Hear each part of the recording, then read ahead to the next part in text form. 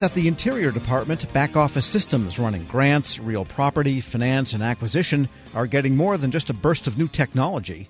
The office overseeing all that new IT is getting a new name. The Business Integration Office will soon become the Business Integration and Innovation Office. They call it BI Squared. Andrea Brandon, Interior's Deputy Assistant Secretary for Budget, Finance, Grants, and Acquisition, tells Executive Editor Jason Miller about why both the name change and the new technology will accelerate Interior's digital transformation. That's what my bio office, or soon to be the BI Squared office, has been really putting RPA first and foremost, working through all of the lines of business that fall under my purview and across DOI, because we work with the different bureaus. And we have 6 bots already that are active, that are up and running, and 2 that are in development. And I think our most famous bot is Bob, the closer. So we name all of our bots, and Bob the closer actually closes out acquisition contracts. And so that one's getting the most bang for the buck. So we're really moving forward with all of our innovations, starting with RPA. You're going to have Bob meet Dora. Have you heard of Dora? I have not. Dora's heard the of Dora. acquisition closeout that the Army developed. Oh, so Bob and Dora could get married and that have could be a little baby dangerous, bots. Right? Little baby bots. I love it. Let me ask a little bit about some of those bots. You mentioned Bob with acquisition closeout. What are some of the other ones, other areas that they are touching upon? So we have one called the Ozda bot, and that one is grabbing all of our Office of Small and Disadvantaged Business utilization data from across all of our bureaus and across the department, our acquisitions offices, and so forth, because we have goaling metrics that we have to keep up with that are given to us from the Small Business Administration. Each federal agency has them. And so we keep up every day with our, with the statuses of our small business contracts, the different areas, like whether it's women-owned business or veteran-owned business or et cetera. And so that bot pulls that information automatically for us, and it also does the dashboards and so forth, and it keeps us up to speed on a daily basis. So it's working out really well. No more manual processes with that. And the goal there is so you as the Deputy Assistant Secretary or your boss's boss can say, how are we doing with our small business goals? And you can pull it up and say, well, as of today at 3:30, boom, this is how we're doing. Yes. And that also helps you drive decisions and helps you make other things. Are you far enough along that it's already having that impact? Yes. Yes, we are. So one of the things we know because of the bot is, unfortunately, how many small businesses we've lost over the last few years. And so, we have that data handy. We have the dashboards because the bot is pulling that information. And so now we're starting an initiative to try to bring back the small businesses and try to get that cadre of small businesses back into DOI. So, yes, it's very helpful with decision-making and also with letting us know how, the goaling metrics, it looks like each day, we're like, oh, we're succeeding. But the more contracts we let as the year goes on, if you don't make enough small business, then those numbers change. Right. If you don't do enough of that. So that is giving us the information. The bot is giving us that information. We also have another bot called the Appy bot that's actually doing the administrative changes to acquisitions automatically. So basically, if we need to change any terms and conditions on a contract, or if we need to change any of the administrative requirements or anything on a contract vehicle, the bot actually does the work for us, and then it actually passes a draft of it over to the contracting official, and they make the final decision. So there's that whole call of what can be done by a bot versus where we still need human intervention. I like to call that the inherently human versus non-inherently human decisions that we need to make. But yeah, so we have a bot doing that. So we have, like I said, the bot brigade is building up, and they'll be marching on through DOI. We're loving it. Now, the back office areas, finance, grants, acquisition, they're all made for this type of technology. A lot of quote-unquote low-value work, and then you can move people out of that low-value work. How are you measuring the impact? Are you measuring by cost savings, by hours taken to do a certain issue, to complete a certain task? How are you measuring kind of the impact? Like, let's take Bob the Closer, for instance. We've already closed 7,441 contracts. So before, we were having an issue because the contract closeout process had to be done by the same group of individuals that had to award the contracts. And all of the awards have to be made before September 30th. So, of course, our priority is getting the money out the door.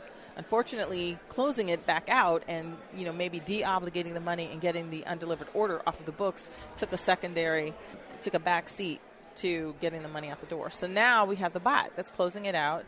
And so we know exactly how many contracts have been closed out, and it takes 104 seconds per contract to close it out. So we've been tracking all of these different metrics. And on the other bots, we're looking at cost savings. And we know in some of them we won't see a cost savings for a couple of years because, it takes time. We have to pay money to get the bot and to build the bot. And so we're looking on the return on investment for that. But, yeah, we have all the various metrics. And I can honestly say people are excited about this and they don't feel like they are being replaced by the bot. They're very excited. They're coming up with more use cases. And, like I said, our bot brigade is growing leaps and bounds. I think what people like is not to have to shuffle the paper and do the boring, mundane, repetitive type of things. Is that also the feedback you're getting? Definitely. It's like, if I never have to close out another contract, that won't be soon enough. Exactly. You're getting that kind of feedback? Yes, and on the financial assistance side, grant side, they are asking us, how soon can you get it on that side? So you're like, you got it for contracts, but when can you get it for the grants? So we're working on that now, actually. I was going to ask that question because you mentioned 2 are in the works. What's your list like in terms of 10 others, 15 others, 100 others that people want? Hey, we could use a bot for this and this and this. Do you have a long list? And how do you prioritize that list? Yeah, so we actually have 2 that are in development currently, but we have a very long list. And so what we ended up having to do is we had to put together a DOI council on RPA because we have them not only for the businesses that are under my purview, but we have them across other parts for HR, for instance. That's not under my purview, but the HR people want RPA as well. And then we have, I think you asked me about the Interior Business Center. They have bots as well. And so we need to prioritize, first of all, how much funding can go to where, so which bots are going to be prioritized in the department. And then the other thing is shared learned experiences across the department and maybe even shared vehicles. Why make 100 different contracts across the entire interior when we can shorten that and use the same contract vehicle or several contract vehicles? And like I said, look at lessons learned across, the department. If we've already implemented 6 bots, what did that take to get them up and running? What types of challenges did we run across? How do we fix those challenges, et cetera? So we have a council now that we have put together. We've met one time, and so we will continue to build that out and to look at our RPA roadmap across the department, if you will. Andrea Brandon, the Deputy Assistant Secretary for Budget, Finance, Grants, and Acquisition for the Interior Department, speaking with Federal News Network's Jason Miller. Check out Jason's story at federalnewsnetwork.com. Hello, and welcome to the Lessons in Leadership podcast. I'm your host, Shane Canfield, CEO of WEPA.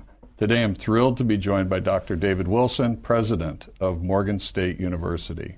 David has had a fascinating career and has garnered a long record of accomplishments from more than 30 years of experience in higher education administration.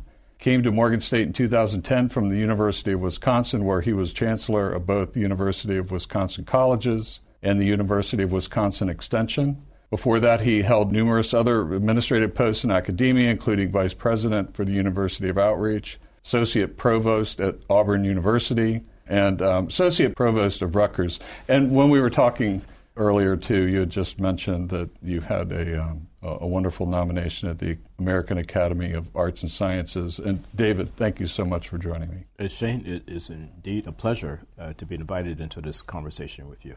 It's not in your in the short bio here, but I also know you served in some capacity in the Obama administration. Yes, I did, as a matter of fact.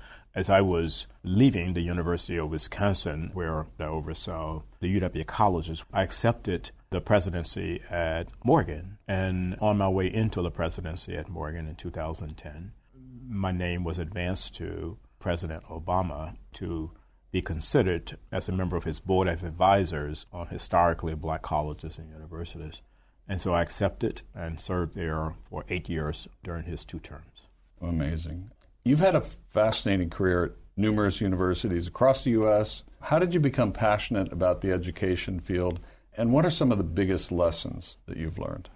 First of all, I was made aware of a quote by Horace Mann, who was a great 19th century educator who really gave rise to public education in the United States. And he was the first to utter the phrase that education is the great equalizer. And why that resonated with me was because I grew up in abject poverty in rural Alabama, and there was no law in Alabama as I was growing up that required black kids to go to school. I was kind of shut off from formal education on a consistent basis. I didn't get a chance to go to school full time until I was in the 7th grade. We lived on property there that were owned by the white landowners. And so the owner of the property, a white woman, would bring down to this little shanty that we lived in, and she would bring Look and Life magazines. My mom,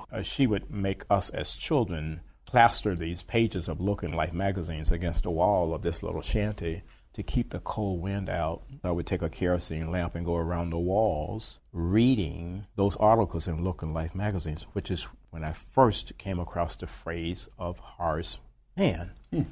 From that point on, I committed myself, to education. It's an amazing story, and two things occur to me. One, it's almost incomprehensible that this happened during our lifetime. That to me is almost shocking. It's also truly inspiring that you recognized that you could do more and sought out to do that and were successful at it.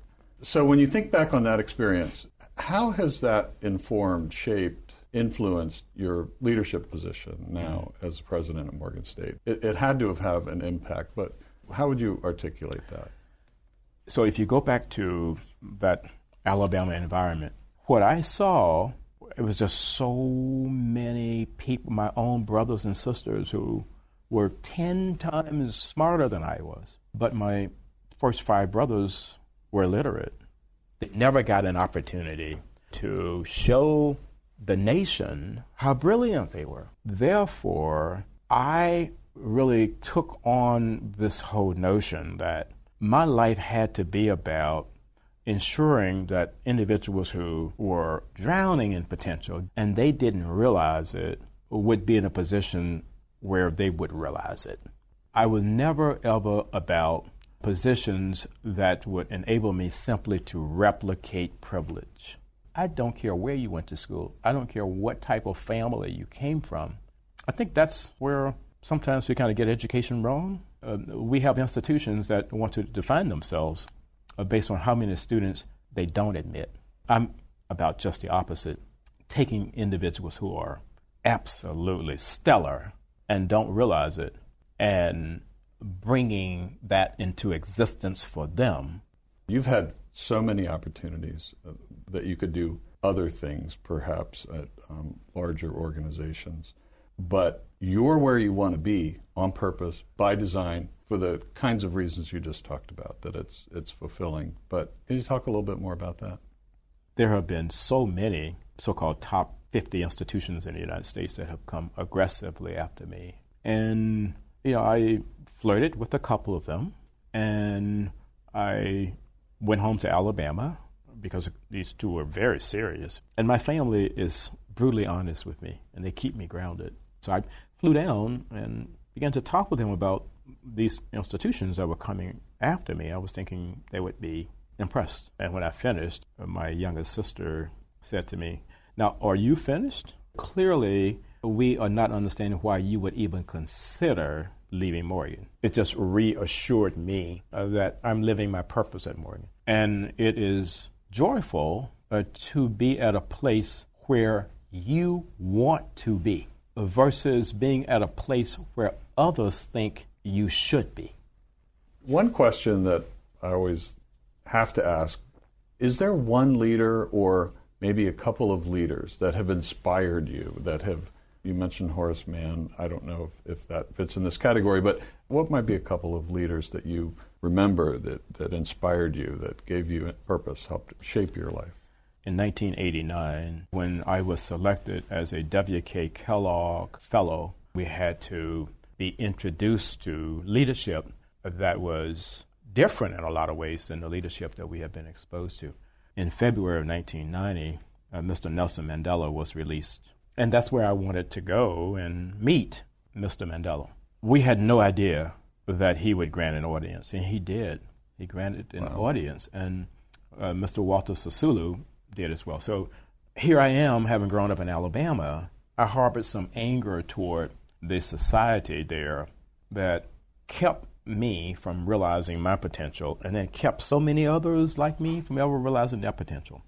At the end of a conversation that we had, someone asked Mr. Sisulu, we're leaving this conversation thinking that you harbor no anger towards a society that locked you away for 27 years. Are we leaving with the correct conclusion? He said, I harbored no anger or bitterness toward the society that locked me away for all of those years, because I and others like me knew that what we were doing was the right thing. If you commit yourself to doing the right thing, there should never, ever be any space in your heart for anger or bitterness.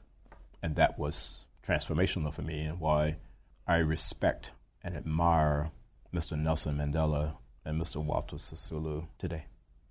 That is a great story, and it, with all the accomplishments through your life, I'm sure it had a great impact on your ability to go as far as you have, and you're still going.